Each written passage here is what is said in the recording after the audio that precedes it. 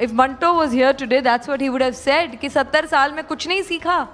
You want to go back to that time where markers like religion were used to divide us. So I think that's what he would say.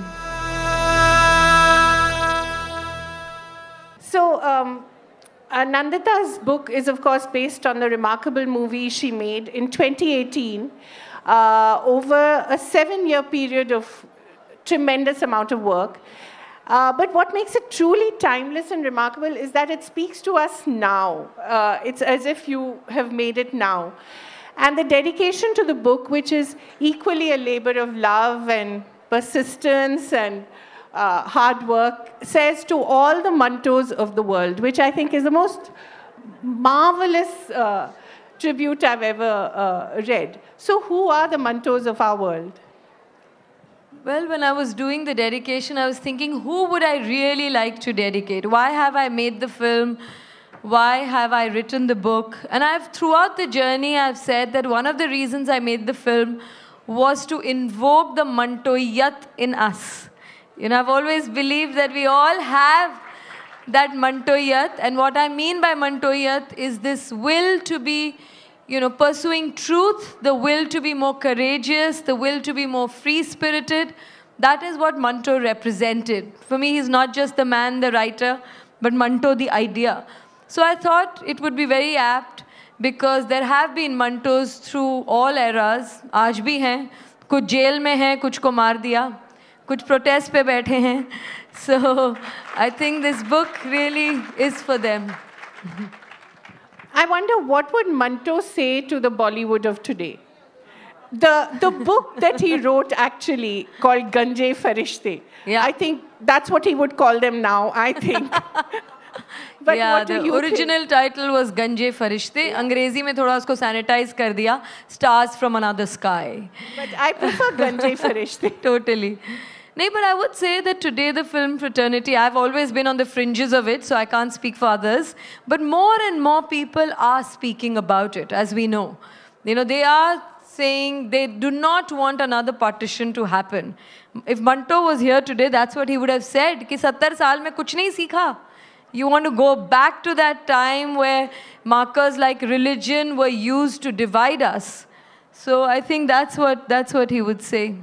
And it's so remarkable that his alma mater was Aligarh Muslim University, and well, it started at AMU. But what has been so amazing is that so many people have come out, and this Kaveri, without mentioning, is really talking about the protests that are happening today against NRC and CAA, which is very divisive right now. And I hope everyone here agrees that these are times to bring us closer and not, divide us. And in fact, the reason I did the film, the primary reason was that I wanted to respond to everything that was happening today. But also the conversations were getting so polarized that I thought, is it really worth doing a film about today? I'd rather take refuge in something that happened 70 years ago and something that still speaks to the same struggles and concerns that you and I share. And in fact, that was the reason to do the film. And in many ways, to share the journey of making the film is the same. It's not just the creative journey that's been put in this book, but also the socio-political journey that I've had in those 6-7 years, my emotional journey, and everything that went into making this film and bringing this story to all of you. For you, art really is personal as well as political, because I can't recall a single film. Well, maybe a couple. But they were done for the right reasons. As actors are perceived to be larger than they are. We don't have that much in our control. So sometimes you think film aisi hogi and it ends up being a different thing. But yeah, for me, acting or direction were never a profession or a career or a dream or an ambition. They were always sort of a means to an end. And that's why, whether it was the films I chose to be part of or the stories that I wanted to tell, they were just means to wanting to share those concerns and, those stories. And that's how both Firak and Manto were born. But we saw in Manto's case, art also led to so much suffering. I mean, at the end, he had to check himself into the mental asylum for alcohol rehabilitation. Has your art, has your response ever made you despair so much that you feel, my God? Yes, I mean, there are days, I'm sure like all of you, you know, we have more optimistic days and we have more pessimistic days.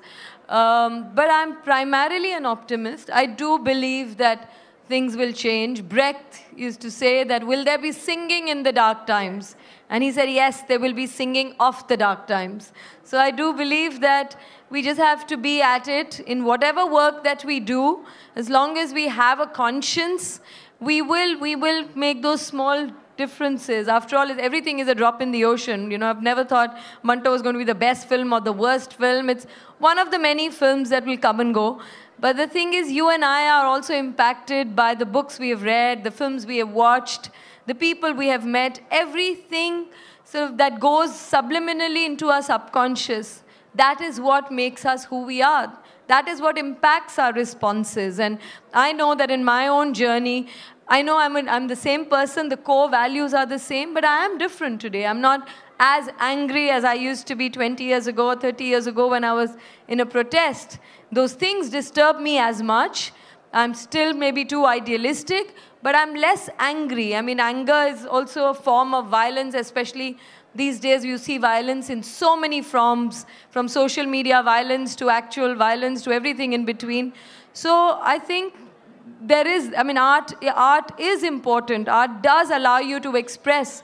And if it wasn't, then the conservative, the orthodox, they would never be threatened by it. In fact, they remind us how important art is by banning a film, by censoring a book or whatever. They remind us that art does have the power to make that difference. If you've enjoyed the conversation that you just heard, do subscribe to our channel for much more.